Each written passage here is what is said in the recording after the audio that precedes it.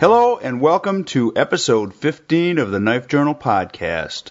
My name is Jim Noka and I'm with my world traveling partner Kyle Versteeg, and who just got back from his trip to the Philippines to go help the people that were in a bad way after the Typhoon Yolanda. It goes by a different international name, but the people locally there call it Yolanda. They go by different names? Yeah, it's a weird thing. Internationally it's known by like one name, and locally they call it Yolanda. So like the local papers over there would be like Typhoon Yolanda, known internationally as whatever. It's like Haiyun or some stupid name. I like Yolanda better. Yolanda. Yeah.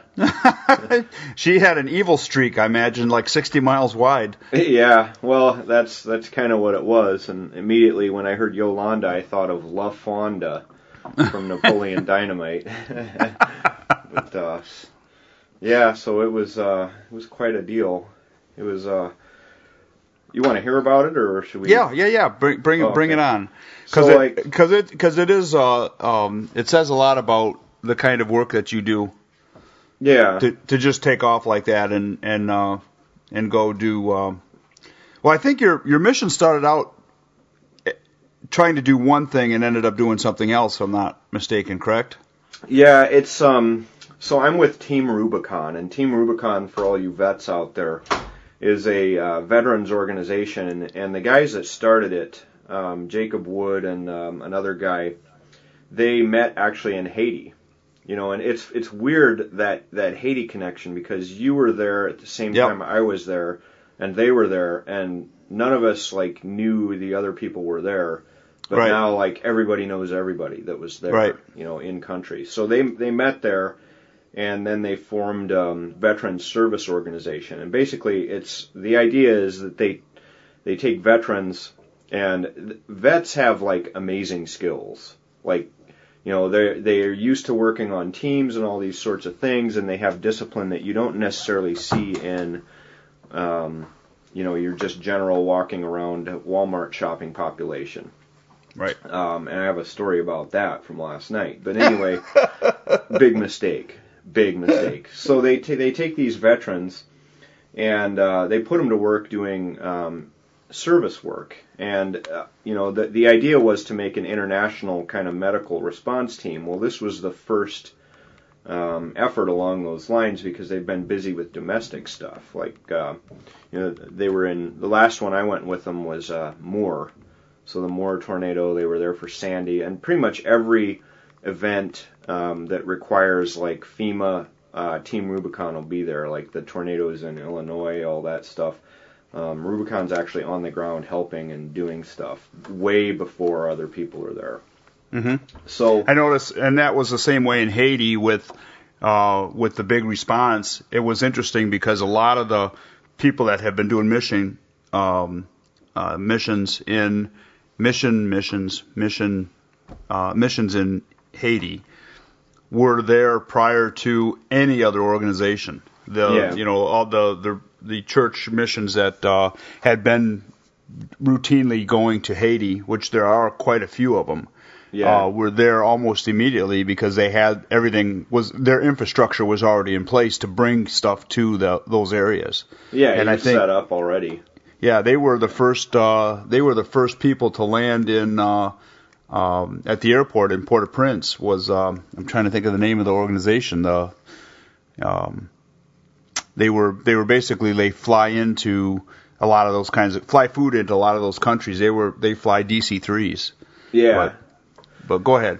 So Rubicon, for this one, we were the second people on the ground. So there was one organization there before us, Mammoth Medical Missions, and we took over where they left off. So they were there for like the first 24, 48, 72 hours. I don't know the exact number, but then as soon as they vacated, they wanted to pass it on to someone, so they passed it on to us. And we were there before the military, we were there before Red Cross, UN. Nobody was there before us except for Mammoth Medical Missions. And so basically what we did was the hard part is, imagine flying 100 people into some place and providing food, shelter, water, security, and then being able, on top of that, to execute high level missions on top of that. So what they did was they, talked to the locals and got us in Tacloban, which is kind of the area that everybody was centered out of. They got us a warehouse to sleep in. They made a deal with the guy, and it was actually a walled compound with 24-hour security. So they got us safe there. And then, the shelter issue was kind of a problem early on, but that improved during the course of events. They had a couple of trucks there that people were able to sleep in for a while, and then it got better and better. And so that was the first step. And then for food, we just brought in MREs. Everybody had to pack a week's worth of food. And that was a big shock to my system because I'm not used to carrying a 100-pound pack. Right. That's just craziness. I go in with 10 pounds and that's it. But the problem being it's anarchy, and as far as being able to scrounge food and stuff, like everybody else has the same idea. So it's limited ability to scrounge and all that. So that was the difference, and I'm glad I did bring the food because the only time I was able to buy any extra food was some pork liver kebabs, which were delicious, by the way. So we get in there, and things literally by the hour change, like where you're supposed to go, what you're supposed to do, what the plans are. So you have to be real flexible. But what they did with me was there's a town 20 miles as the crow flies from Tacloban, and there was already an Australian team at the airport that had like a field hospital set up, so that we would have been duplicating services there. And then there was another team that was going to take over the hospital in Tacloban, so we would have been duplicating services there. So what they did with me was they sent me up to a place called Carigara. And there's a hospital in Carigara, but it was like basically a family practice doctor was there, and that's their only doctor, and she'd just been getting slammed. And they're not necessarily equipped to handle like battlefield style injuries, Mm-hmm. And so I went up there, and they we had two teams up there. One team was to have a clinic, and they did that at like their version of like a government courthouse type building. So they had a clinic there, and then they sent me and an orthopedic surgeon and two OB-GYN surgeons and two EMTs and an anesthesia nurse to the hospital in Carigara. And they made me team leader. Imagine that. And within 5 minutes of walking into that place, we delivered babies and done surgery. 5 minutes. So we just did an enormous amount of trauma type, amputations, big debridements of nasty infected wounds, all these sorts of things, crush injuries. So, we just did an enormous amount of work up there. I think they said in our hospital alone we saw and treated 1,000 people. And most of those were surgical patients that never would have gotten care, and a huge number of those would have died. Right. They had like gas gangrene and all these terrible infections, and little kids with these horrible crushed limbs and infected wounds and all this. And if you don't clean that stuff up and drain it out and treat it appropriately, they're dead. Right. That's gangrene central. Yeah, and that's basically what we were dealing with medically up there. And those people have lots of babies. Like, oh yeah, it's crazy. Like, so when we were there, the OB-GYNs were just basically constantly delivering babies. So we were supposed to go back and sleep in this walled house compound thing in Carigara, but the hospital was so busy that the OB-GYNs and me and the anesthesia people just decided to sleep in the hospital in case stuff came in overnight, which it did. And so I basically worked my butt off while I was there. But that's basically what we did. And then in Tacloban itself, they also had other medical people. So there were like 75 people on this DMAT team. And the people that stayed behind in Tacloban, they had search and rescue, so they'd go like house to house, street to street, and get people and bring them to medical attention and things like that.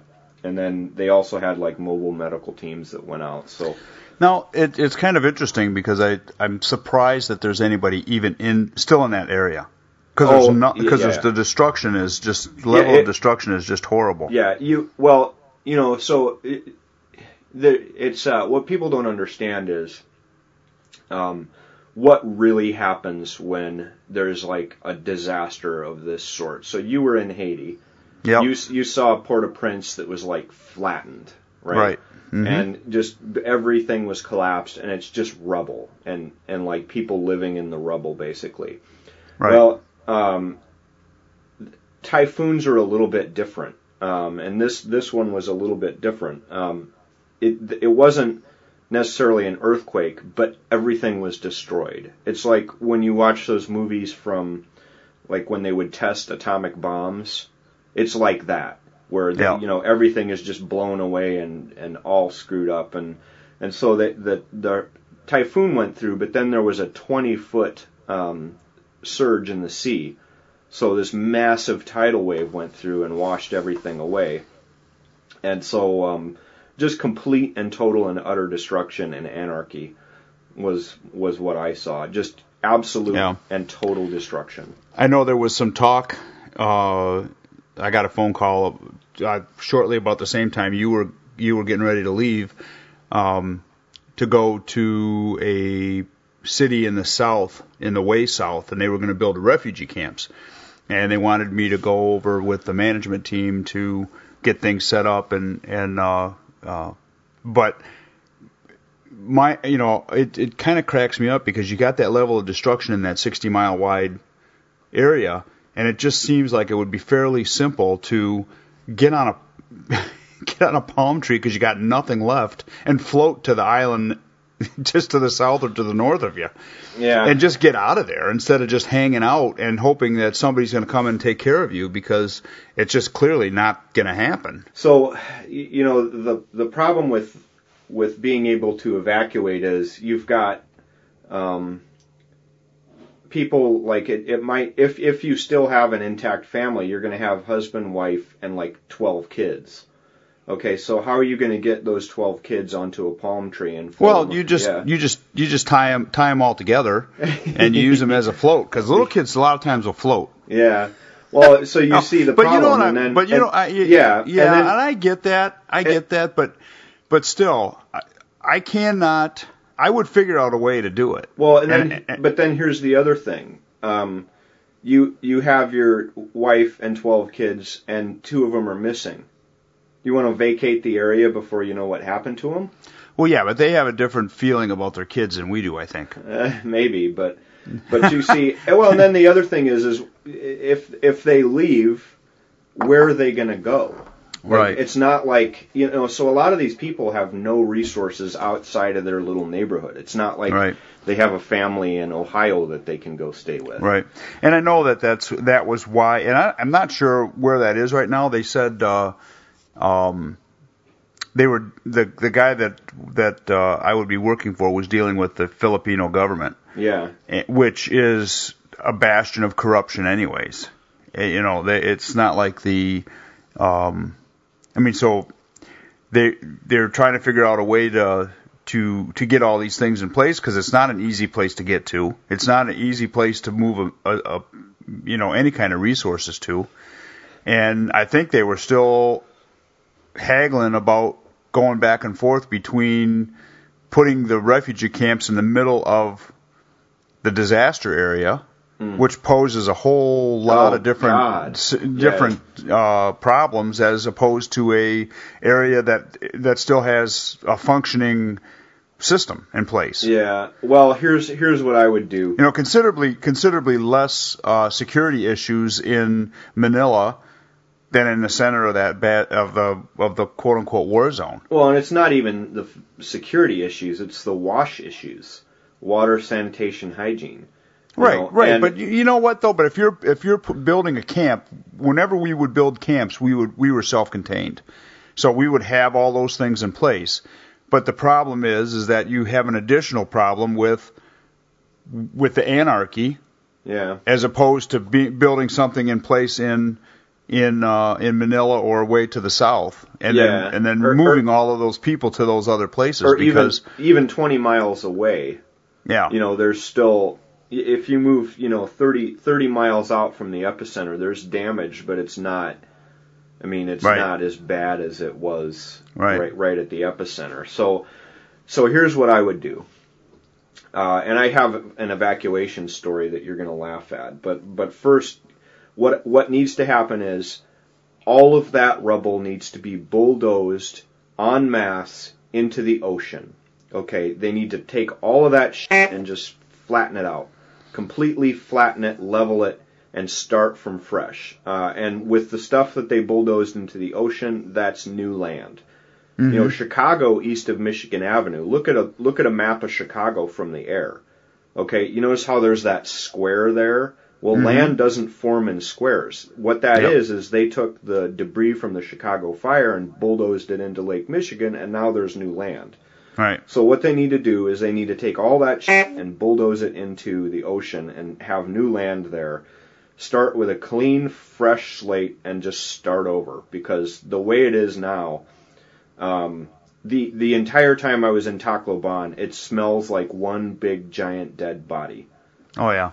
And it is, they're claiming that there was the first initial response was there was 10,000 people that had died, and then they came back later on and said, well, no, there's actually only 3,500 that died. How do you count that? Well, and my feeling is the first initial is probably more correct than the second one. And then there's all kind. It was a storm surge, so the water rushes in. It's 20 feet deep, and then it rushes back out. How do you count carries the people, everybody out? Yeah, how do you count the people that are at the bottom of Davy Jones' locker there being eaten up by crabs? And then the other thing is to a certain extent the local government didn't want to know, because we had our search and rescue teams out and they walked by the same dead baby lying next to a dead dog 4 days in a row. And pointed it out to the police, and they're like, "Yeah, we know." And then they never did anything about it. Well, that was one of the reports that I had gotten was they couldn't even find people to pick up the dead bodies. Yeah, it's impossible. And I mean, it's just, and I know that takes a special skill to be able to do that, to deal with that. I mean, there's not a lot of Vicks in that region, I'm sure, but it would take like.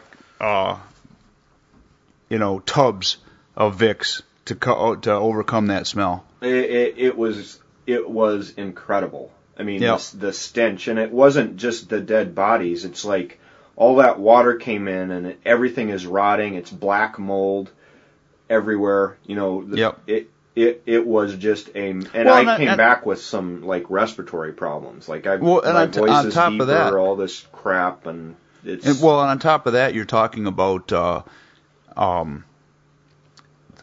Warm, moist temperature. What grows best in warm and moist temperature? Oh, wait, bacteria and molds? And mold and funguses. And so now I've got this upper respiratory stuff going on that hopefully will clear up. But it's like, it's a disaster zone. They have to clean all of that out of there, and they just have to accept reality and say, okay, this place is fucked. We got to do something about this, and sorry, but we have to bulldoze all this crap out of here and just start from scratch. Because there's no salvage there, and then you couple that with like if that happens here, that happens in America, most of that stuff gets picked up like almost immediately. Yeah. We're talking within days. Yeah. And now we're into a month after that's happened. Yeah, and nothing is. They're just now talking about maybe building a refugee camp. Yeah. Yeah. Yeah. But the other side of it too is it's not like it's in in New Orleans or on the East Coast where they have 4 seasons, and it gets cold in a short period of time, and it's New Orleans is awful in the wintertime, and so you have to have a place to put people up, or you move them in mass somewhere else. To Houston, and they trash up Houston. Yeah. Ask somebody from Houston what they think about that. Oh yeah. But that's the it's kind of the way in our country we're a little more functional, as opposed to a lot of these countries that barely have a working government. Yeah. Well, it never was a nice place. No.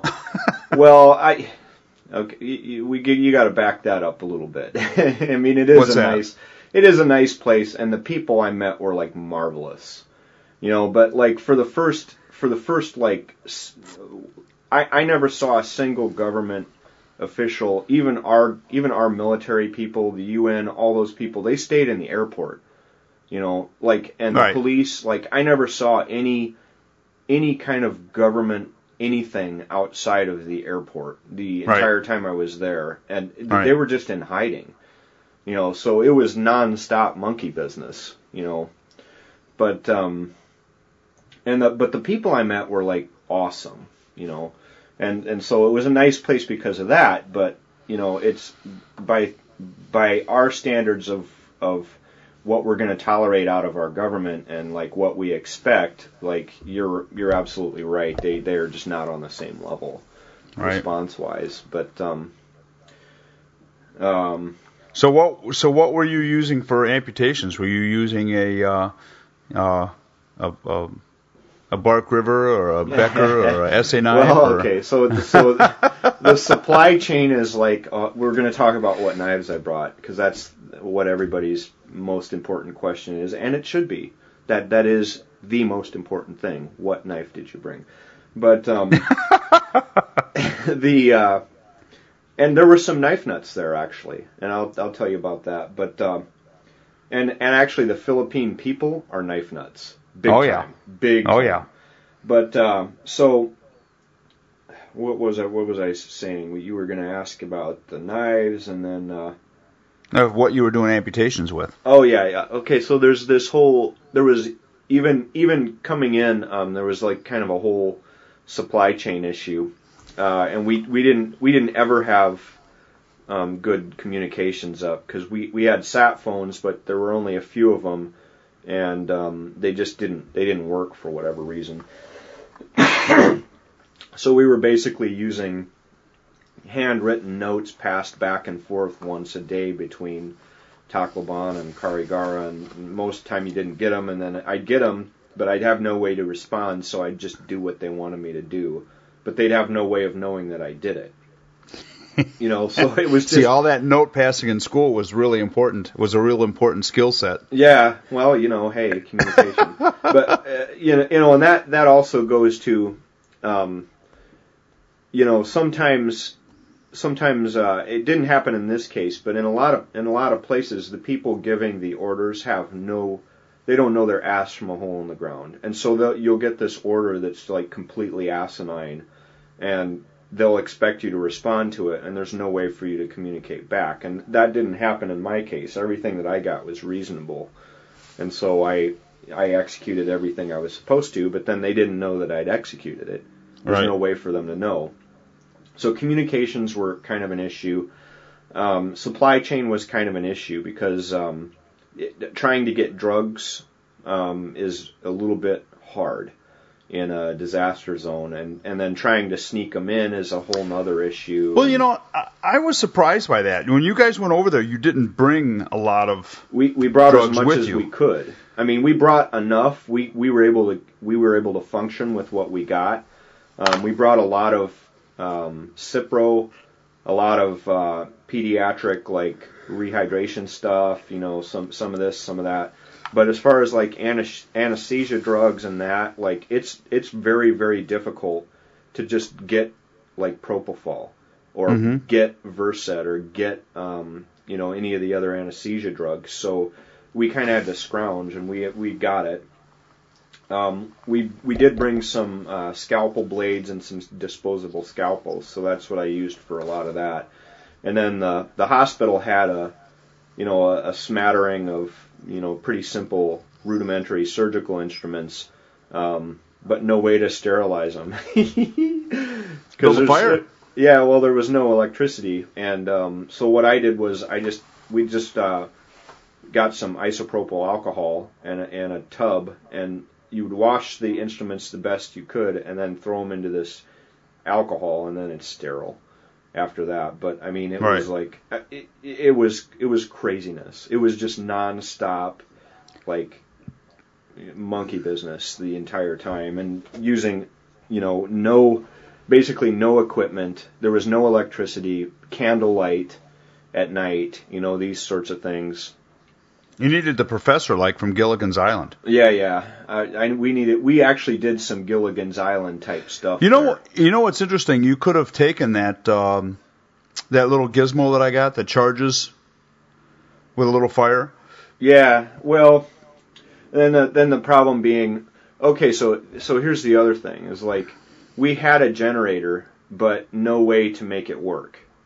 Because there's the problem being it's like a 110 generator, and the hospital, everything in there was like 220. So like, what do you do? And then, it's just stuff that you don't foresee. So we never did get power up and running, but we had for like cell phones and radios and things, we had one of those Goal Zero solar chargers. Mm-hmm. And we were able to charge with that. But that was at the main base. And actually the main base had a diesel generator. Mm-hmm. That's in Tacloban. I'm 20 miles away. We never did get power. You should have brought me. Well, hey, if you know how to do that stuff, you can. Of course I know how to do that stuff. Are you kidding me? Well, and then, okay, so here's the other thing. Like, I live in northern Michigan. We have to deal with generators all the time. I have a half a dozen generators. Well, and then here's the other thing. Like, how do I put this diplomatically? Sometimes you'll have a team, and I'm not even saying this specifically about the Philippines, because everything went great there. But other instances, sometimes you'll have a team, and they do it, pretty much the way the military does. There's a team leader, and they're in control of 4, maximum 5 guys. Okay? Mm-hmm. Sometimes the guy that's in charge has never done the task that they were put in charge of, and has no clue. And there's like maybe one guy on the team that actually does know, and the rest of them don't know. And so one guy has to do all the work under a leader that doesn't know his ass from the hole in the ground. But and you know what? That's interesting, because we were actually talking about some of that stuff yesterday. People do not realize how much they don't know. Oh, everybody thinks they're an expert. Yep. People do not realize how much they don't know. And when it comes to like a broad spectrum antibiotic, I've got a wonderful skill set that I learned growing up. It's not just for any one particular job I've done, but it was always basically having to figure it out on your own. Yeah. And I'll digress here to a little bit of a kind of a funny story, not so funny, but it's funny. I rented my house to a young couple. Come to find out, the young couple was really young. They were the wife was, or the mother to be was only 17. She couldn't even sign the lease. Oh my gosh. The father was he was 22, and they literally did not know anything. They wanted to rent a house, so we said, okay, we'll do that, and we'll get it squared away for you, and you can burn wood in the boiler. And things that I just take for granted how to do. Mm-hmm. They're like looking at me like I had a dick grown out of my forehead. they had no idea what I was even talking about. When I said, and my wife said, she said, people just don't know how to do anything anymore. They really, a lot of people they literally do not know how to do anything, and it takes. You have to live in a way that I mean, I'm not a wealthy guy. My wife and I work hard. We've been married a long time, but we've always had to make do. Make something work. Sometimes it wasn't always the ideal situation, but we had to make it work. Right. And we've always done really well at that. Whenever I went to any one of these disasters or any one of these missions that I've been on, you run across situations where you have a pile of equipment in the corner because nobody knows how to use it. Yeah. And they were always surprised when I could plug this into that and start this up and make this, and then all of a sudden we've got air conditioning. And okay. and it's all because of a skill set that I learned as I was growing up. Yeah. Which is totally gone now. Well, I I was the same way. When I was in Haiti, I restored power to the hospital, and every day they would get a new shipment of gas or whatever, and then the generator would go, and it would blow all the circuits, and so I'd have to go up to the roof and fix it every single day. Yeah. But and I could have done that here. I absolutely could have done every job that was there. Because I grew up in the same way. I could have gotten power back. The problem is, I wasn't tasked with that, and I had a much more high-level task. Yeah, I was doing surgery. I was doing surgery, but I was also running the team. Yeah. So I had to do my part. Then I had to figure out how to triage all the patients and task somebody to that, and then I had to figure out how to sterilize the instruments, and anytime anybody had a question, I had to be there to answer it. So, if you've got a building team along, that's what they need to be doing. It's somebody else needs to figure that shit out. I can't do everything. What's really kind of funny about when they set up those kind of groups, they don't realize that you still need to have somebody that knows how to do almost every single job. Yeah. That can anything that the team lead says, we got to have this done. I don't know how to do it. I just need somebody to pick up the mantle and get that task done. And that's how. I mean, it's kind of funny because that's pretty much how I function. I mean, anything from electronics to, I remember when I was in high school, I did a work study program at an electronic. We were repairing numerical control machines, and my boss basically said to me, he said, troubleshooting is the same. If you learn how to troubleshoot, you can troubleshoot a car, you can troubleshoot electronics, you can troubleshoot electrical, you can troubleshoot almost anything. But the key is to learn how to troubleshoot. How to divide things up into systems and see if this system's not working or why this system's not working and how it's related, and just understand that all of these systems they're all related, and there's a input and output from everywhere making things work. And if you can get your head wrapped around the whole troubleshooting skill, that can be applied to almost anything. Yeah. And he said whether it's a washing machine or it's a personal computer, it's the same skill. It's just different components. Yeah, and and it's the same thing with a human body, really. Yeah, it's like understanding the relationships between, your lungs and your heart. Yeah, and how to fix all that. But anyway, that's just I plumbing. Think the reason I bring this up is I think you would have the potential of being extremely frustrated on a team up there unless you were able to be the team leader, and because the chances are the person that they put in charge of you probably had some low level staff sergeant thing in the military, but what's it may interesting be that about they've never swung an axe and they're on some wood chopping team. What's interesting about that stuff is I've gone to some of these deals where I went there as literally I was going to be a security guard. Basically I was going to carry a gun and was going to secure the area. And it ended up being manager of like 3 different camps. And that's eventually the cream rises if you're there long enough. And eventually that happens, but for the first bit because the other thing is, like you were saying, everybody thinks they know everything, and they really know very little. You know, everybody thinks they know, but they know not. And they assume that everyone else is as stupid as they are, and everyone else is running the same con game. So, like, they would, even if you knew everything and could demonstrate it, they would be suspicious.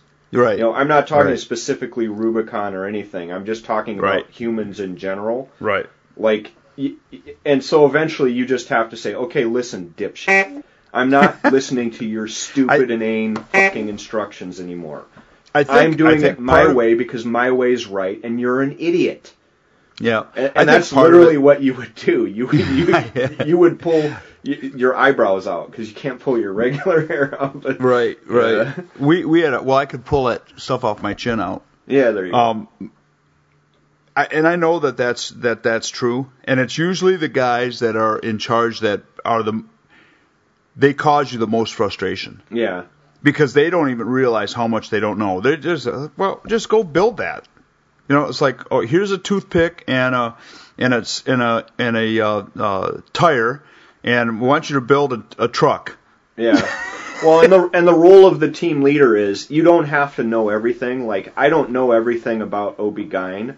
I don't know everything about ortho, but the role of the team leader is to at least have an understanding of if somebody asks you a question or asks for something, you at least have enough of a knowledge base to be able to answer the question or know someone who does.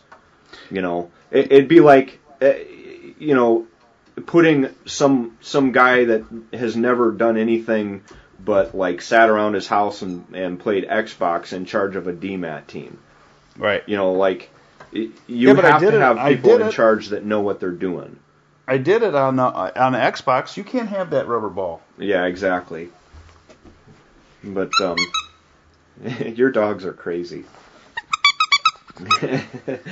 Anyway, so you know, anyone can join Rubicon, and if you have actual skills, especially if you're a vet, please do join. And you know what we need. We absolutely need wash experts. So if you have like water, sanitation, hygiene background, and can get things like showers up and running, and toilets and latrines and things like that, just basic stuff like that, we need you. You know, there's a. Couldn't you guys dig latrines? Well, yeah, but where do you put it in the right spot? And why do you want you know, like there's this whole thing, like if you set up in a muddy field, say, okay, how do you get the standing water out of there? Where's the appropriate spot to put a latrine? If you put showers up, how do you get it to drain right so that it doesn't cause flooding? I mean, these are all simple things, but you need somebody that's actually done it and can do it with no tools in a third world anarchy situation. You know, so they actually had 2 wash experts. One had some issues and couldn't go, and then the other one gets in country, and you know he's been, you know, oh, I'm Mr. this and that, I've done this and that and that. Comes in, looks around, says, I can't do anything here, and is on the next plane out. Did you guys have any or access to any kind of backhoe equipment type? Nothing like that. Nothing. I mean, we could get shovels and stuff, and there was enough bodies that could do it. You know, but the problem is having someone that actually has a background in that and knows their ass from a hole in the ground and can function in anarchy and is willing to sleep on the ground with a mosquito net maybe and get rained on and all those sorts of things. That's the and eat MREs for a week. You know, that's the issue. You know, and so if you're a wash expert, you're needed. We really, really, really need somebody that can do electricity, like in the worst way. Yeah. And it needs to be somebody that can basically do a MacGyver job. Mm-hmm. And if you don't have like the exact thing that you're used to using, you can make it work. And that's right. Like you said, that's a very rare thing. Right. That's why it's such a problem, is because there are people that know how to do these things, but they're not willing to adapt. They don't have the kind of mind that allows them to think around problems. And if you take a typical electrician, they have a certain set of rules that they have to abide by. They had to do that to get to be an electrician, a real electrician. Yeah. And a lot of times they show up and they can't work with what they have.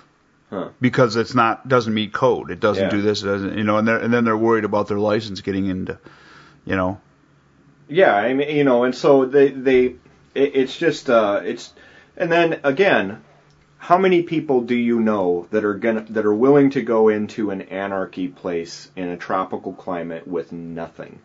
Yeah. It's a rare combination of skills, and then it has to be the right person. Not everybody is going to be able to do that. And I'm just an average guy from Iowa, but it turns out I'm actually fairly decent at dealing with hard conditions. But anyway. Dealing with shit. Yeah, tough stuff. Anyway, okay. I got to tell you about the one more story, and then we'll get on to knives. The evacuations. Why aren't they evacuating people? Okay, so it was time for me to get out of Dodge.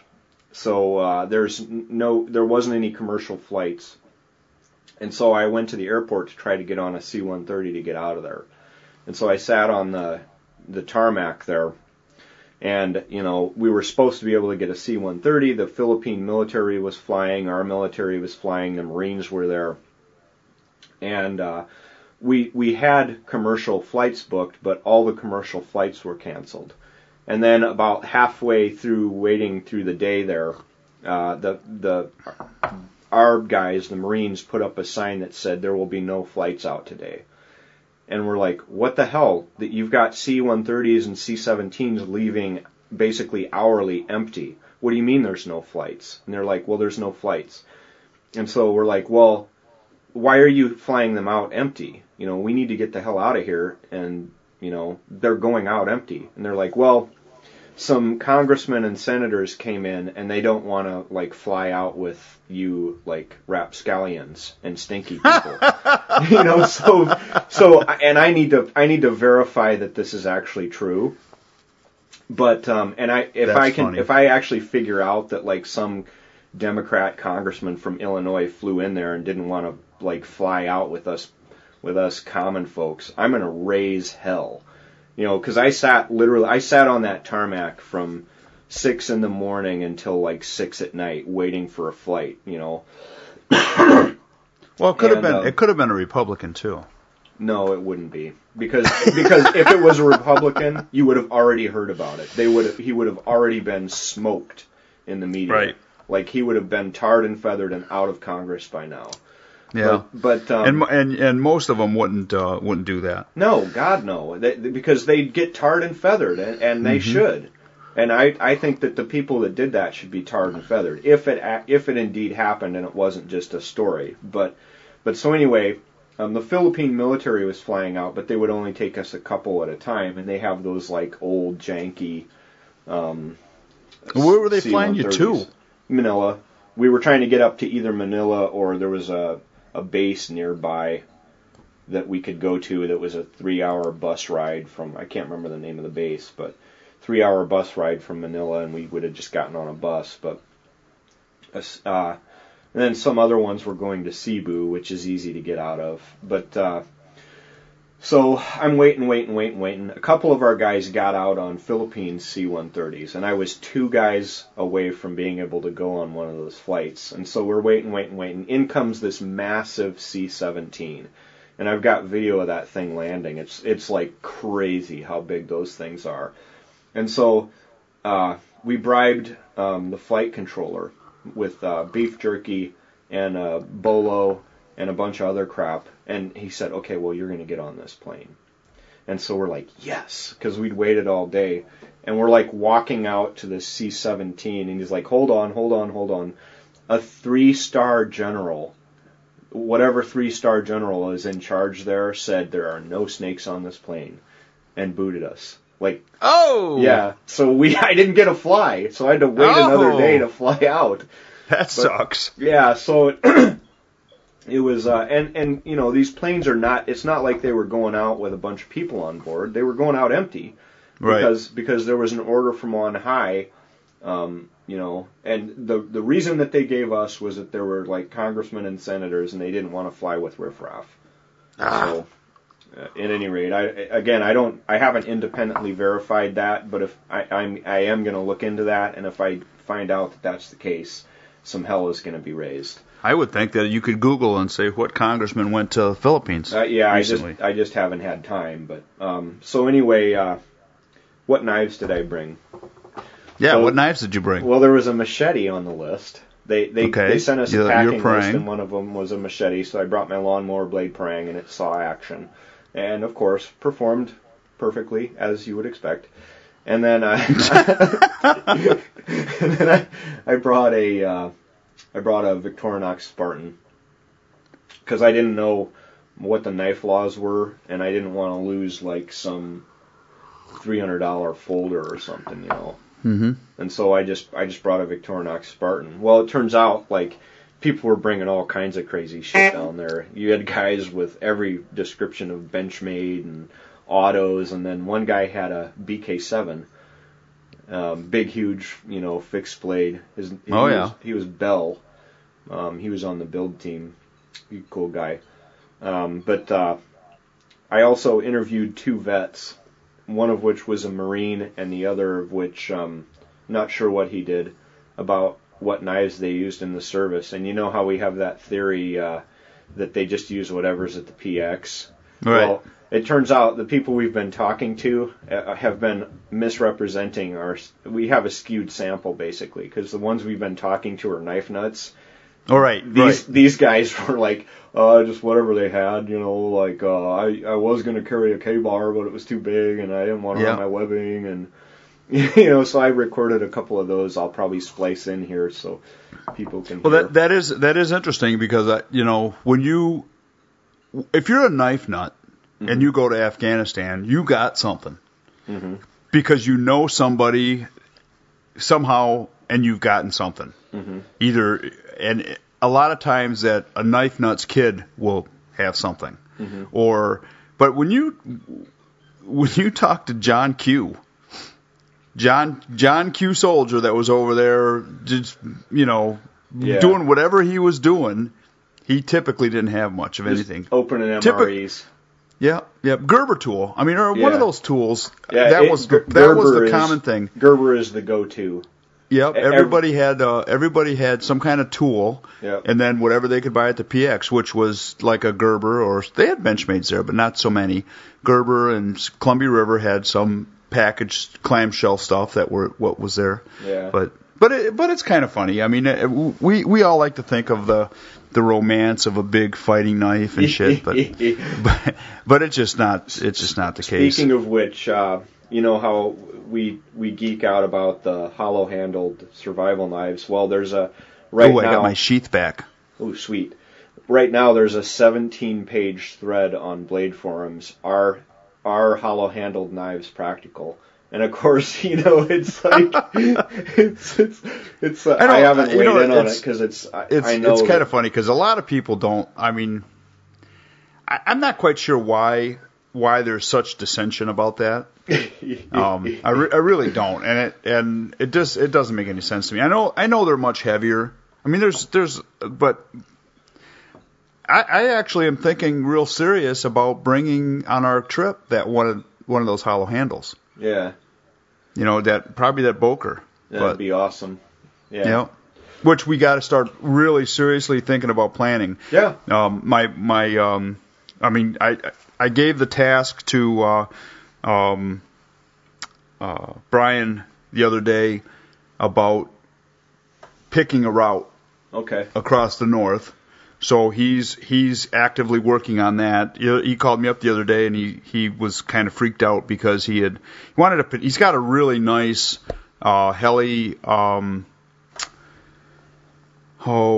It's the knife that the Survivor guy. Yeah, one of those used Bucos or whatever. Right. Yeah. And it is a nice knife. I got nothing against it at all. Beautiful handle on it. Well, he wanted to patina it, and I said, just use it. I said, it'll use happen it, and naturally. It'll happen naturally because he's got one that's stainless and he's got the other one that's a carbon steel. And he wanted to fix it. And I said, there's a couple ways to do it. I said, you can put it in vinegar, you can put it in an apple, you can cut up apples. That does it really nice. You can stick it in a potato and leave it for a couple days. There's a couple different things you can do. I said, but you got to be careful. Keep the handle away from if you're putting it in vinegar or putting it in some kind of liquid, you got to keep the handle away from it because it's not a micarta handle. It's a wood handle. Yeah. And so he was real careful about it, and he dangled it over a jar of vinegar with, and he said there was probably 1/8 of an inch below the handle. Well, I think maybe the gas or something got up into the handle, and it actually separated some of the wood from it. So he called me up, and he was all freaked out. It cracked the handle a little bit, and so I went up to Bark River last week, and for a little day trip, and I brought that with me, and the guys up there fixed it up for him real nice, and sent it back down to him. He was all happy about it, but what we were doing at Bark River was talking about the Gymnoka line of knives for Bark River. Sweet. Lucky. So we're gonna start. I don't know what we're gonna call them though. I'm sure it's not going to be the Gymnoka line of knives, but it's going to be. We were laughing about what to call them, but we really don't have a good set of names for them. But they're going to be a combination of some traditional blade styles and modern building techniques and some modern design too. But cool. It ought to be kind of cool. I'm pretty geeked about it. And yeah, that's a great gig. More than likely, the biggest knife in there will probably be an 8-inch knife. But that's it. But that'll be it. Yeah. Yeah. Yeah. But, see, you're lucky. See, I have to do that on my own. Yeah. I had to start my own. So here's the first one off the. Oh, that's cool looking. I like that. That's your little gaucho style knife. Yep. I like that. Yeah, it turned out nice, and it's I stamped it, and it's got a number 1 on there, and then lignum vitae for the handle, and then brass, and then I did the riveted, so that you don't need glue. Of course, there's glue in there, but and the balance is perfect. I hate my trick. I mean, it's like. It just handles really well. Where's mine? You'll get number 2 or something like that. But no, I like that. That's pretty sweet looking. Yeah, I know, and it's awesome. And basically, I made this one to learn how to do the stick tang handle. The other thing I did was a differential temper. So I tempered to soft the tang, and then this area right here. So the area just in front of the tang, so I guess the ricasso. And then the spine I tempered, but I left the tip and the cutting edge absolutely hard. Mm-hmm. And then everything else is kind of a little bit tempered. That's sweet looking. Yeah, it's bomb ass, and it's going to hold the edge real well because it's got that. It's still real hard steel there, and then it should be a little bit more durable and stuff. Now this is out of 1095 spring steel. This one's 1095. Okay. But that's a nice looking knife. That's a very nice looking knife. Yeah, it's I'm real happy with how it turned out. I still don't have my freaking grinder. Did I just hear a engine, some kind of somebody peel out or something? Some teenagers around here, which gets me to another story. But okay, well anyway, I am going to be up that way soon. As soon as Mike lets me know that my grinder is in. Yeah, I think they have to build them. Well, it's by Brookings, so I don't know. I don't know how long it takes them to do it, but hopefully that'll come in soon. But anyway, so when I was in, you're gonna laugh, and I also have another knife story. But before I get to that, when I was in Tacloban there, we had that secure compound, so people wanted to stay with us. Well, CNN, a couple of the guys from CNN, their cameramen and stuff, came and stayed with us. And one morning, I hear this wee, and so I'm like, what the hell? I get out of my hammock and I look up, and there's a drone flying overhead. And they had this drone that they were flying around taking video of the area and stuff. And so I found the guy who was controlling it. He was standing on top of a semi-trailer up there, and I saw him controlling it. And I'm like, as soon as he landed it, I'm like, okay, what is that? And he's like, oh, it's a blah, blah, blah, blah, blah, blah. And so I wrote it down. And before I left the Philippines, I had one on the way to my house. So here it is. I bought a real drone. Right? It's so it's a quadcopter. And that's awesome. Yeah, it's super easy to control. It has a crazy range. It has Wi-Fi, and it's got a built-in camera that you can control with your smartphone. Shoots 1080, and then it sends a Wi-Fi signal back to your cell phone, and you can see that thing is freaking awesome. Yeah, you can see. I'm going to fly this over Bark River, and I'm going to fly over the top of Building X to try to see what's in there. But fly in there. Yeah, I'm going to fly it in my little drone. You got to be careful though. You might get shot down. I know that there it probably would. But anyway, it shoots 1080.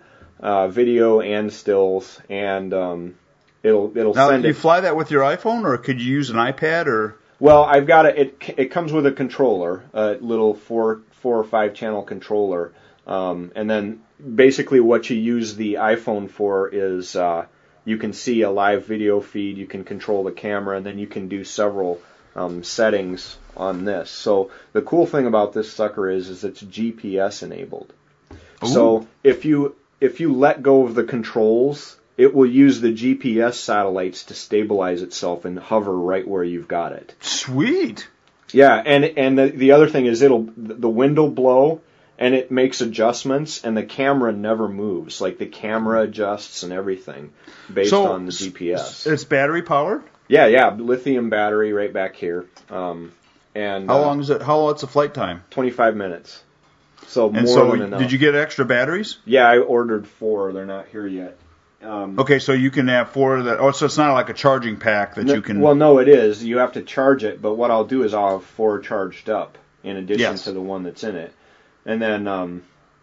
Dude, that's sweet. Yeah, I know. The video channel, or the YouTube channel is going to get really awesome really quickly. Send me a text with the brand of that. I will. Yeah, and once I bring it up there, once you see it flying and like taking video, you're gonna buy one. You're just gonna. It's insane. Like what's the maximum elevation? I don't know. Very, very high. like high enough. High enough that if it falls, it's gonna crash. Yeah. Well, break. Well, here's the other thing. The GPS. Or is it auto land by itself? It will, because of the GPS. So if it goes out of range, it uses GPS to retrace its exact flight path back to where it took off from. Oh, sweet. Yeah. So it's like it's the cat's ass. Well, so and for the knife nut people that are saying that we're not talking about knives here, there are 16 knives on that thing. Yeah. It comes with like a Swiss Army blade that you can just open it up and like open your beer off the side of this drone and stuff. Yeah, but there's 16 blades. Yeah, well there's 4 rotors. 4 times 2. Isn't there 4? Yeah. Or isn't there 4 blades on each rotor? No, just 2. So there's 8 blades. Oh, okay, so there's 8. I thought there was 4. I thought they were 4-bladed props. No, just 2. But okay. But anyway, so I got that drone, and we're gonna start using that for our videos and stuff.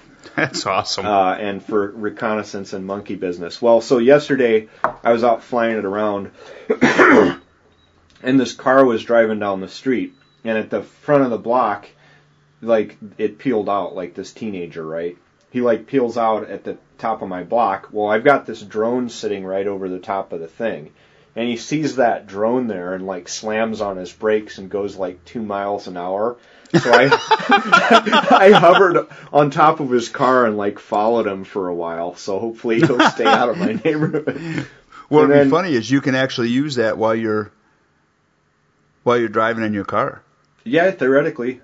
Yeah. And then, but what I'm going to do is, the other thing is there's this big park across the street from my house, and there's a shelter over there, and these naughty teenagers sit over there and smoke and drink beer and smoke pot and screw each other, and they wreck the shelter.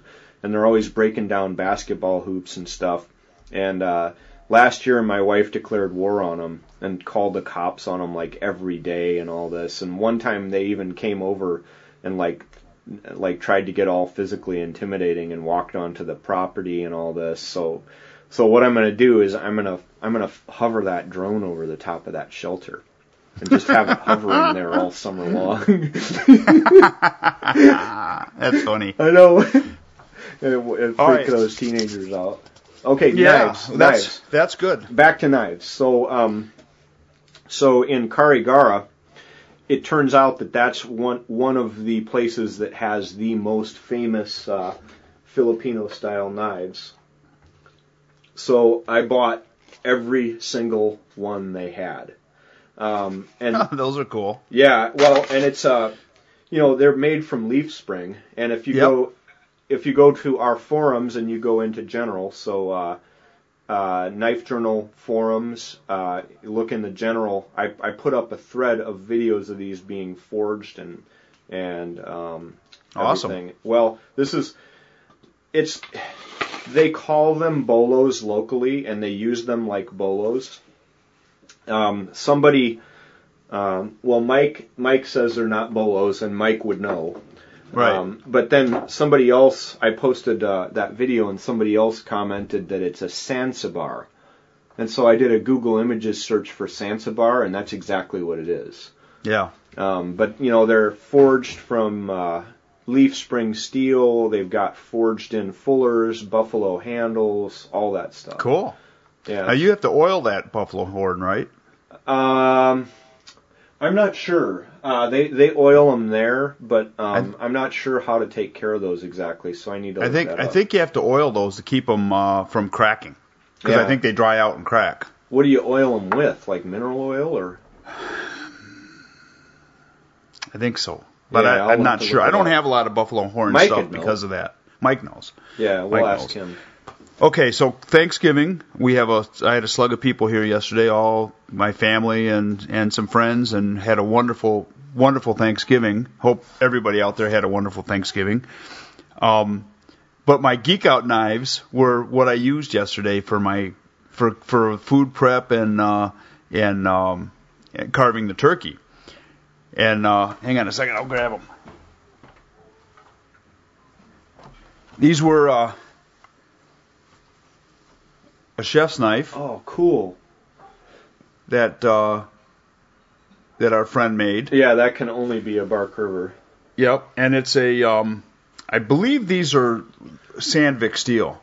Wow. And look at look at how the bottom of that is polished and all. Yep, it's beautifully polished, and it's a wonderful, wonderful performance. I did all of my vegetables, all of my chopping tasks that I had to do. We made homemade stuffing, breadcrumbs for the stuffing with cubes, big chunks of made our own croutons out of bread with that, and this worked wonderful. Did a great job. And then when the two turkeys came out of the roasters, then I used this guy. Whoa! What is that? This is a Bark River also. This is actually just made for slicing meat. Wow. And that's all we use it for. Stuff. What's the name of it? I don't know. Bark River Slicer. Yeah, it's like a kebab knife almost. Huh. This is 12C27. I'm sure the other one is probably the same thing. Huh. And it's just used. I just use this for slicing. Like when I go to and get like a loin and want to slice it up into steaks, typically I'll use this knife. I have another big Henkel's, old Henkel's from like the 30s that I use once in a while if it's a big loin. But for the most part, I use this for slicing roast beef, for slicing. Did all my turkey slicing with this, cool. And it's got a nice point on it, so you can take the breast right out and take the bird apart real well. Does a great job. Awesome. Great job. And so those are my 2 geek out knives for the day. And they're very well made. They're very nicely appointed with guards. And I don't know if you can see the. Yeah, can you see the pins? It's got mosaic pins. Yep. And then this is a 2-piece handle that has, I don't even remember what the it's got some kind of a maple handle that's some kind of a maple burl handle that's dyed, and then I think it's ebony on the front. Mm-hmm. And then this one is just it's red linen micarta and white micarta. Yeah, the white paper. Yep. Yeah, so this cool. is more of a user, a typical day-to-day user, but everything's pinned and it's nice. Just fantastic, wonderful balance, and they really, really work quite nice. Yeah. So those are my 2 geek out knives for the day. They got real good service yesterday. That's cool. Real good service. Yeah, I used my gaucho to eat with, and I mean these are awesome steak knives. So when I get my grinder and I get these into production, these are going to be. I mean, if you want a steak knife, this is going to be it. It's but it's not like your Walmart steak knife though. It's like hand forged. It's like 2 or 3 steps above what you're ever going to buy. Excuse me. Are you going to put a sheath around that? I have to talk to the guy from Great Lakes. And Greg? See if next time I'm up there or whatever. And Greg, if you listen, I need to talk to you because I'm going to need some sheath and stuff. The problem...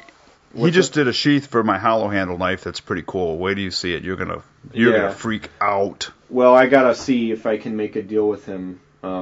The problem with the gaucho knives and the hand forged stuff is it all ends up just slightly different. So right. It's going to have to be kind of a universal sheath for those. And then the Bowies, when I get those made, those will all be more or less the same.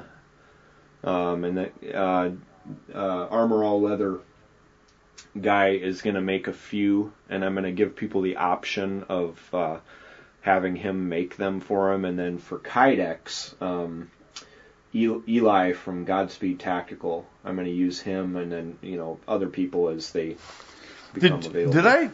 Did I read you that email that I got from Dwayne? I'll have to read that off air. You'll get a kick out of it because he talks about the shoulder holster that I got from him. Oh yeah, So Jim has a left-handed shoulder holster from Dwayne Puckett from Armor All Leather, and it was one of his first pieces. Yeah, first attempts. Yeah. For my 1911, and he said he's kind of embarrassed by it. Yeah. Well, everything that I've got from him is like top quality, and that's why for my stuff I'm gonna give people the option of custom ordering from him, and then I want to talk to the guy from Great Lakes and see if I can get a bunch made. Greg does a nice job. He is definitely a great leather guy. Yeah, does a wonderful job. He does the stuff for Bark River, and it's all fantastic. Yep. That's one of the great things about Bark River knives is they come with an awesome sheath. Mm-hmm. So I'm going to try to hook into that supply line, but I haven't talked to him yet.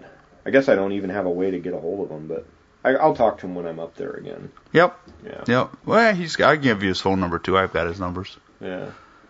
I'll talk to him when I'm up there. So did you get any Black Friday deals? Oh, so anyway, I've got a gig tonight, right?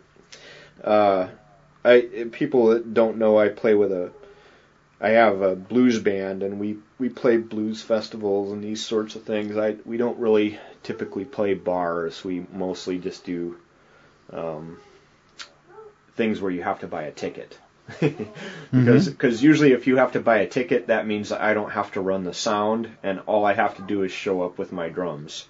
And that's that's kind of I'm kind of beyond carrying in PAs and all that crap. I'm just sick of it.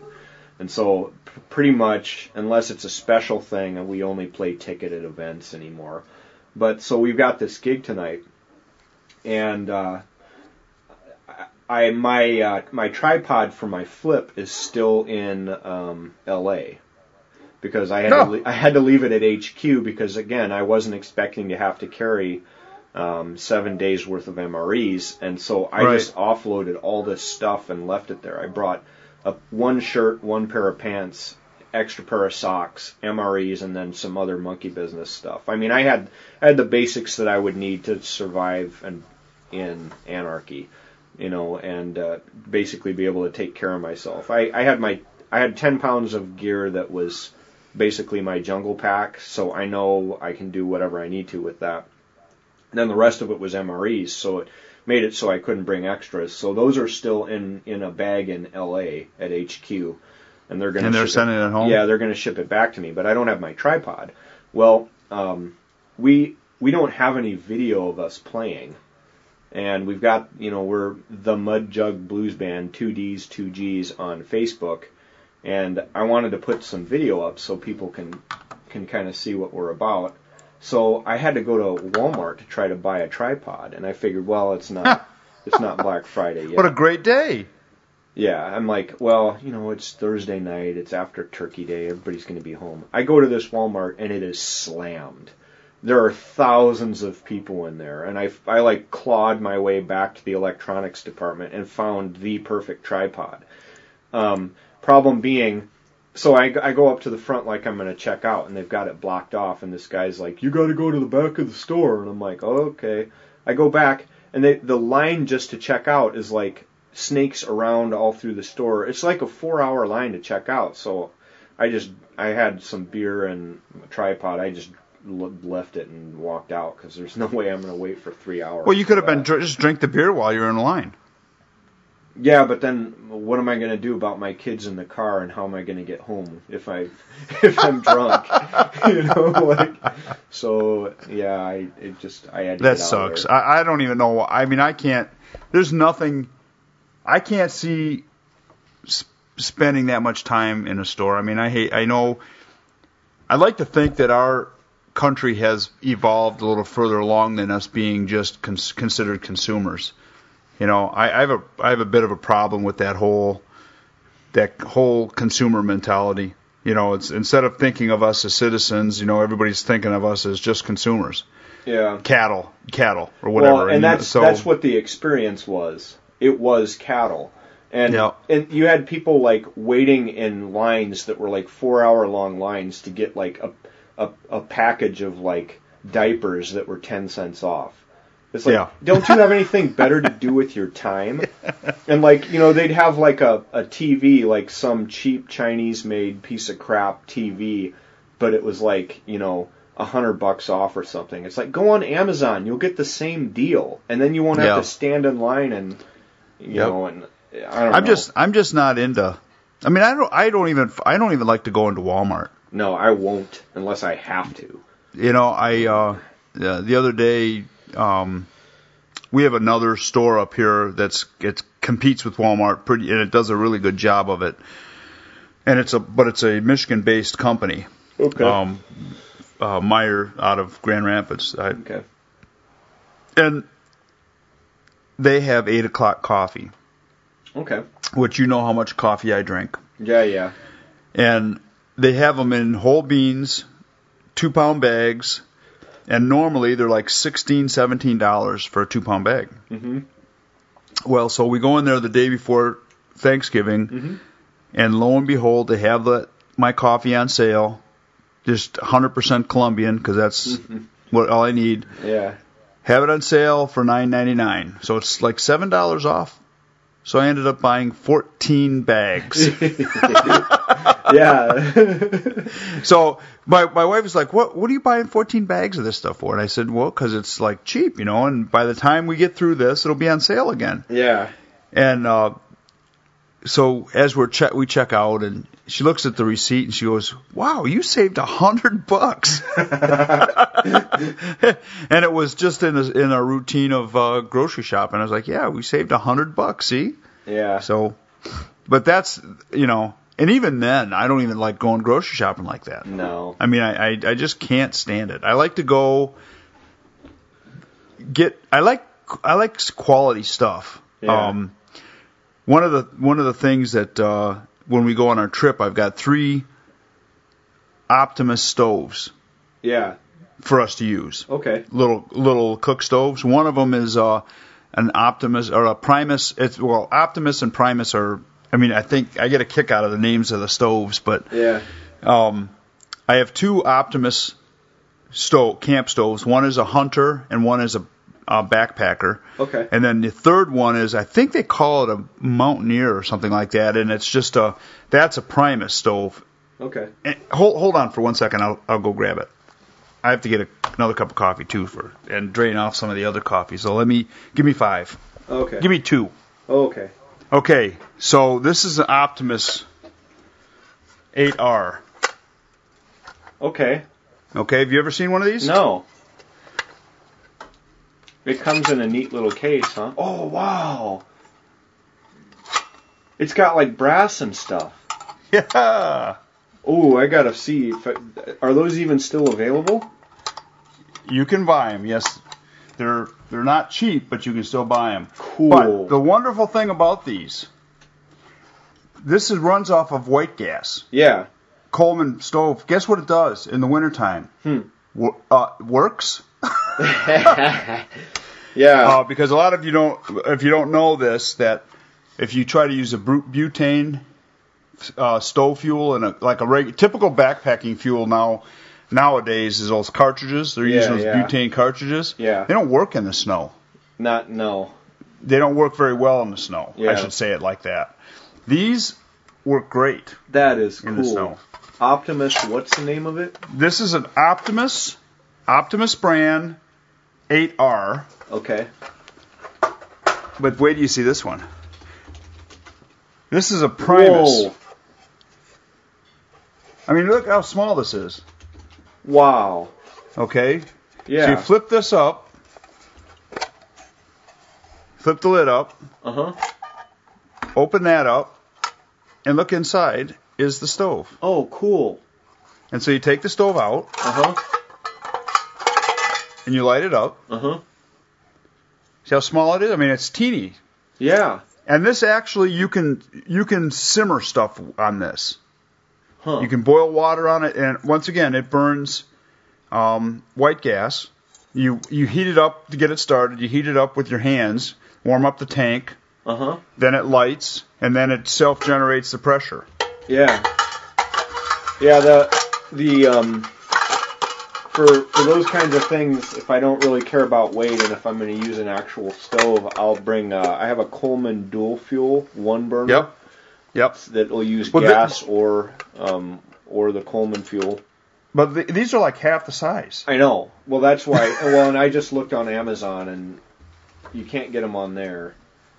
No, I think you can find them on eBay, and I don't even think, to be honest, that Optimus makes those anymore. But I could. Oh, I know, Seva. An 8R is the little one is a Seva, SEVA. Yeah, the 8R is $125 on eBay right now. But you can find yourself a Seva.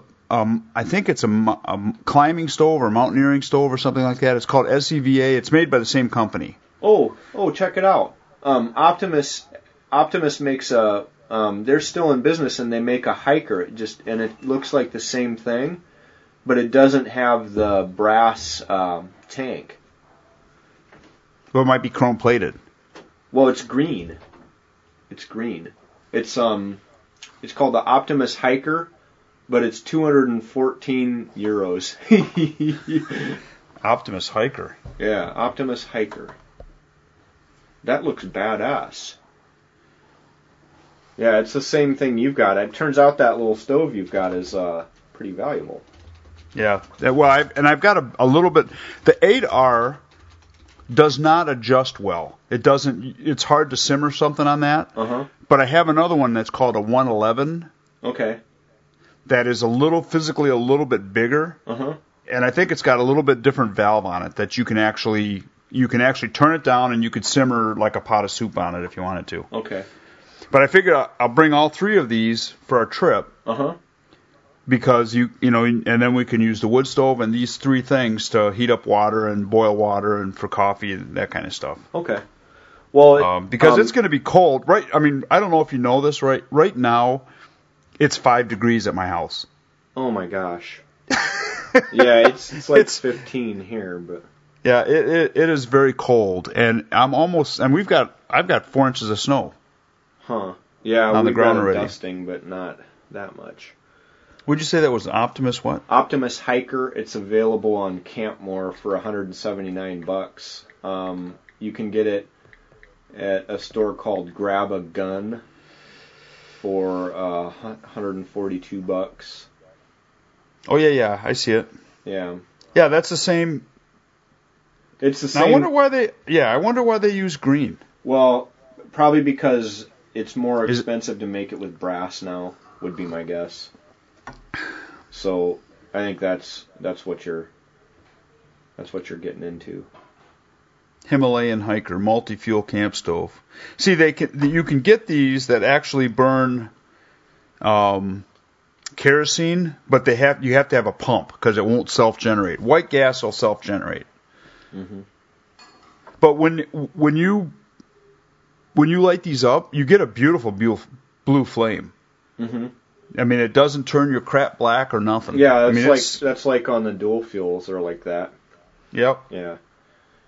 By the way, people, if you were going to buy lantern or those, any kind of a stove, and you're looking for something that you're going to be able to use worldwide, get the Coleman dual fuel stuff or something that will burn kerosene, gas, diesel, whatever you throw into it, because you're not going to be able to get those fancy little fuel canisters and all that wherever you go.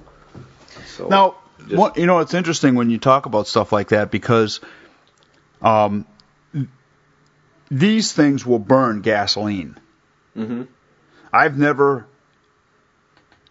have a pair of pretty big ones. I cannot bring myself to put gasoline in this thing and light it up. No, yeah. Well, the Coleman stuff, the dual fuel stuff, you can burn gas in there. Now, I've never done it. Well, and the other thing that kind of scares me about that is gasoline contains benzene.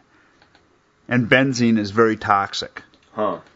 And so I'm not sure if it's just our gasoline has benzene in it, or if I don't think gasoline in Europe has benzene in it, but I could be wrong.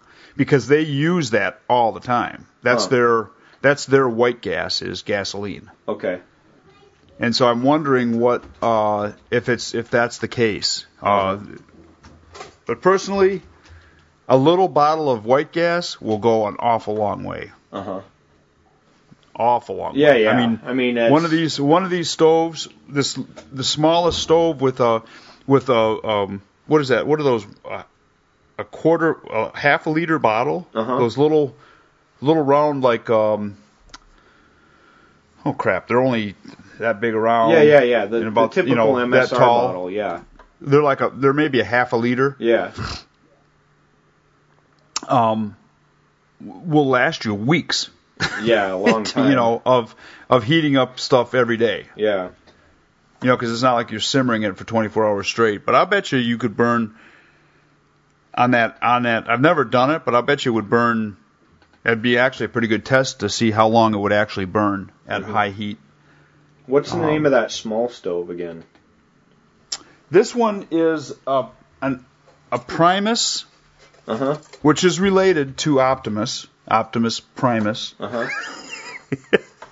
I figured you would get that. I get it. Okay. This is a Primus 71, and it's the same as an Optimus 80.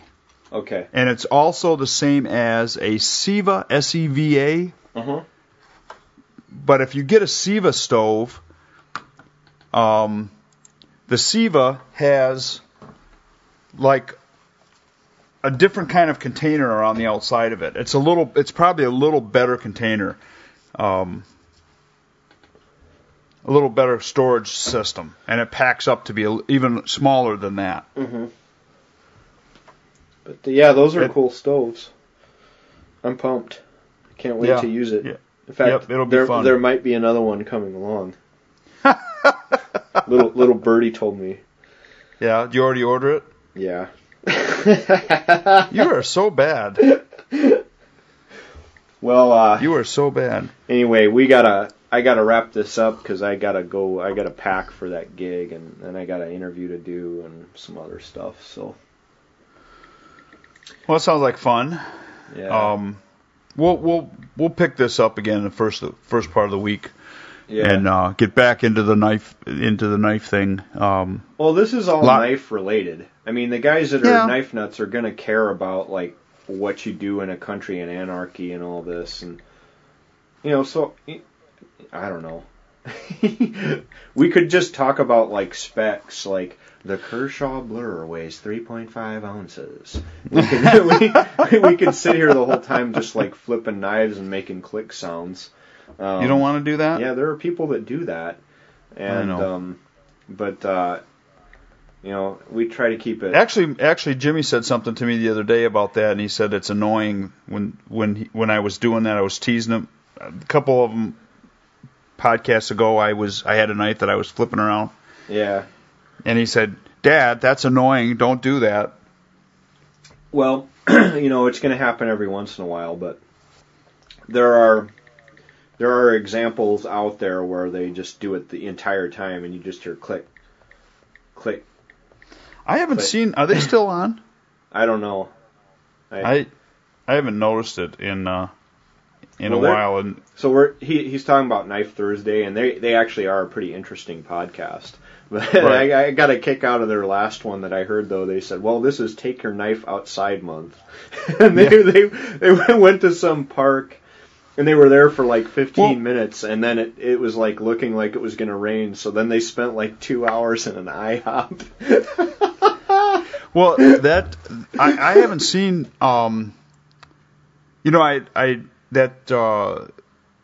the first 4 or 5 of their episodes, I didn't listen to it. They kind of lost my attention a little bit on a couple of them, so I didn't stick listening to it. But I happened to look at the list of podcasts the other day, and I was a subscriber to them, and I don't see them anymore. So they haven't been updated, so they must not be doing it anymore. I don't know. They started off with great guns. Yep. They had some good guests on there, and well, hopefully they're still around. It'd be lonely if we were the only knife podcast. The last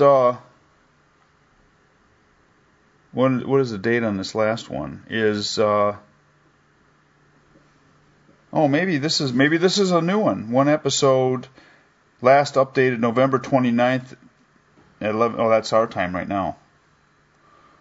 Oh, so your computer is updating and putting that date on there.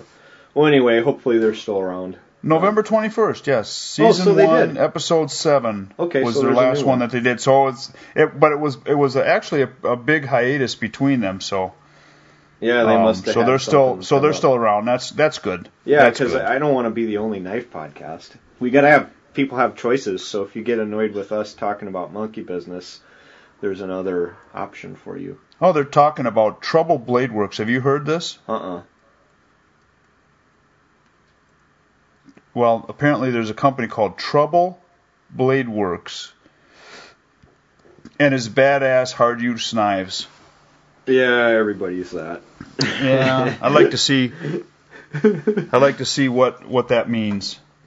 Yeah. Trouble Blade Works. Oh, by the way, that Siva stove. Yeah. Oh, excuse me. Was I just had it and I just moved it.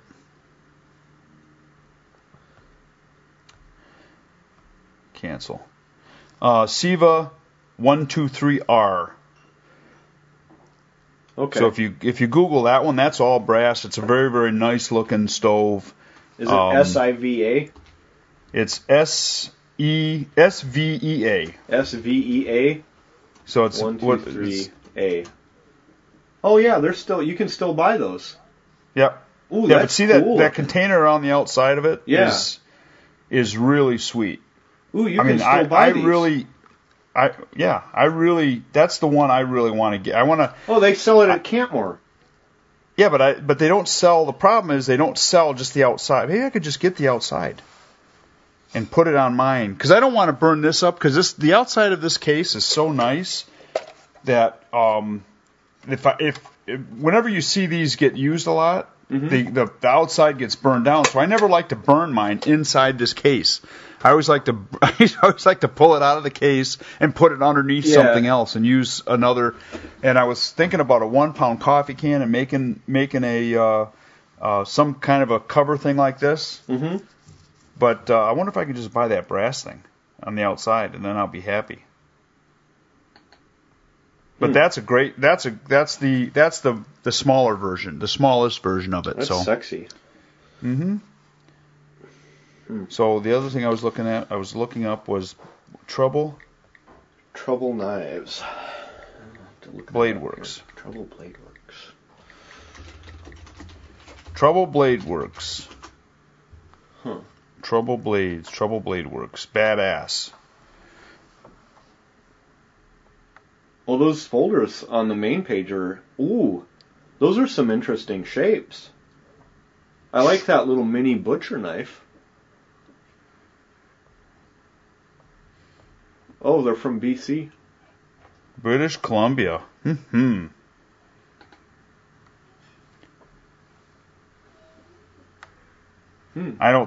I mean, that's attractive, the scalloped handles.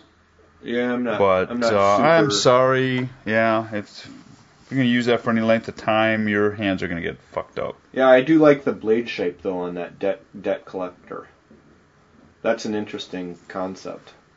The which one? The debt collector. Debt collector. It looks like a cleaver. Oh, yeah? Yeah. It's like a razor. Yeah, only taller. Yeah. So he's kind of mimicking and being a debt collector, meaning that's a razor from the organized crime era, where you would come and meet with somebody and take something because they didn't pay you. Yeah, take a little piece of their ear or whatever. Yep. And they would use a razor for that. Yeah. Which I'm not sure he knows how much he would know about that in British Columbia, but... Well, that's where we got our whiskey from during Prohibition. Not necessarily British Columbia, but from Canada. Yeah. Yeah. And I know some people that were involved in that trade. Oh, yeah? Sneaking across through Canada and bringing it back. But, yeah. Interesting. Well, you know what I like? I like those shapes. Yeah. I like the shape of his blades. I'm not fond of the handles. I mean, I would ask him for one without scallops in it. I'm sure he'd make it. But that would be it. I wouldn't be interested in one of those without with the scallops. Yeah, I just want the like you're talking about. But yeah, that's interesting. I wonder how they found that guy. Who knows? Who knows? He puts all his knives in outer boxes. That's kind of cute. That's cool. Yeah. Well, anyway, I got to check out here. I really got to go. All right, so you be good and stay out of trouble, and we'll see you first part of the week, I think, huh? Yeah, let's plug some stuff here. So, Knife Journal, the app, you also have some new developments about that. It's going to be... Yes. The new episode is going to be... A new issue is going to come out toward the end of January. We put it on a hiatus so that we could get our new advertising lady in the mode of selling. Mm-hmm. So we basically have we hired a new advertising person, and so we're going to kick it off again in January after the holidays, and had a long discussion with the creative people and the marketing people, and we restructured some things, and like every business, it has to make money, and we have to be able to make money at it. Otherwise, we cannot afford to just say here, So, and the other thing too that we're also in the process of doing is not just developing one product. We want to develop a whole company, so that we'll have several different types of several different products in several different niche industries. Although my love is knives, I still have several other loves that I like to pursue also. One, scuba diving, and a lot of you know that I been shipwreck hunting and doing those kinds of things, and so we want to hit a couple of other small niche industries and make it a multiple level product. So it's not just one publication, it'll be several different publications. So that's kind of the stuff that we've been working on, trying to get that all squared away so that as we grow, it's not a painful growth. Yeah. And that takes a long time. That's something that I'm getting help with, because I doing knife forums all those years was basically a one-man show with a lot of moderators. Yeah. And it was always treated as a one-man show. And this product is not, Knife Journal is not, JN Publication is not a one-man show. It's way too big for a one-man show. Yeah. So we want to be able to grow, and now that we've got quite a few downloads on the first issue, it's well worth pursuing and pushing forward with it. Yeah. So that's the news for that, and so we still have the Facebook page, the website knifejournal.com. And there's forums on there too, people. So like if you ask a question on there, the chances are very, very good that we will actually talk about it. Yep. And that we pay attention to. Yep. So come out and join us. We're just a couple of guys trying to make it big. Well, I'm just doing it because I like BSing. It was like the whole point is like I would call you and we would have this conversation anyway. So why not like record it? Because that is true. Well, the other funny thing is like if we don't release an episode, people start pestering me. Yeah. So apparently a lot of people like it. I actually got some hate mail. I got some. Ooh, I don't know if I sent you this. Read it. Someone was mad at me because they were now buying things that we. Where the hell did it go? I read it. I started laughing. Like, now that you talk about this, I looked at it. I'm like, oh my God! Now I got to have it. Yeah. I got to find it now. That's in the trash. I get a lot of angry letters and stuff from wives that we're a bad influence on their. Oh, husbands. I got one that says we got to think about theme music. He says I'm thinking banjos and trumpets for some reason. Banjos, yeah.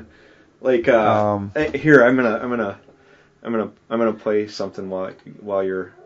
I think I can do this.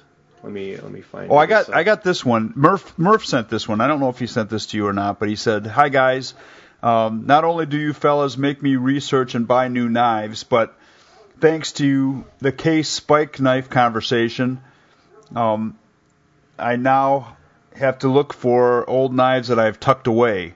Yeah. I bought a Case Marlin Spike aboard the USS Denver on my first Pacific float back in 2002.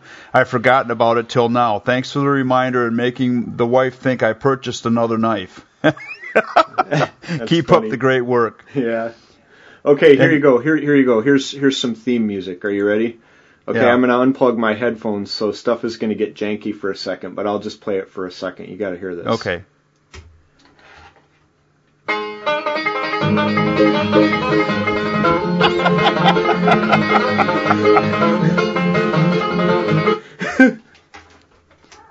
That would be Foggy Mountain Breakdown. Yes, like that. That'd be funny. That's funny. Yeah. Let's see. What else? What was another one? Knives from various cultures. That was another one. Talk about definitive. There you go. Here's one that will bring up lots and lots of comments. Why not do a show about what you feel is the definitive design of knife from various cultures? Oh gosh, way to win. That sounds like major league. I mean, I love the idea, but that sounds like major league fighting. Well, we can maybe tackle some of that. I think, especially in a lot of the other countries, it's like, what's the definitive beer of Germany? Well, every German town has its own brewery, and the people from that town are going to tell you this is the definitive beer. That's right. Nothing else matters. Well, and it's the same thing with knives, and like that little forge shop in Carigara.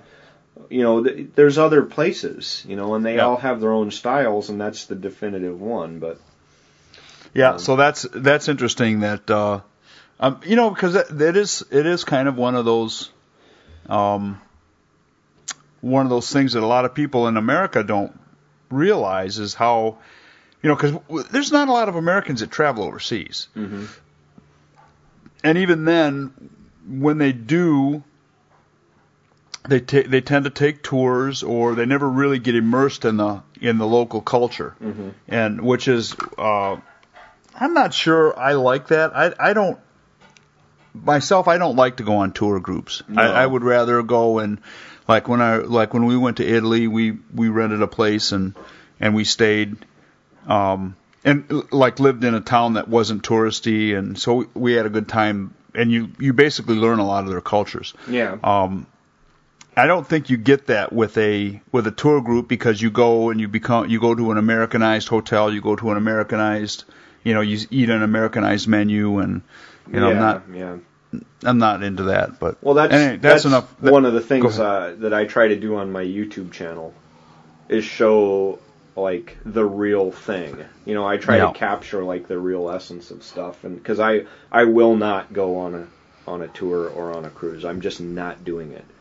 And if that means I have to go into an anarchy situation, then that's what I'm going to do. I would rather be in anarchy than be stuck on a cruise ship. Yeah, I think so too. Anyways, enough of that. Let's cut her for the day and catch up on Monday after a long weekend of monkey business. Yeah. And so for now, I'm Jim Noka. And I'm Kyle Versteg. Keep your knives sharp and your friends sharper. Very good. Have a good day. Yep, bye. See you next time. Bye.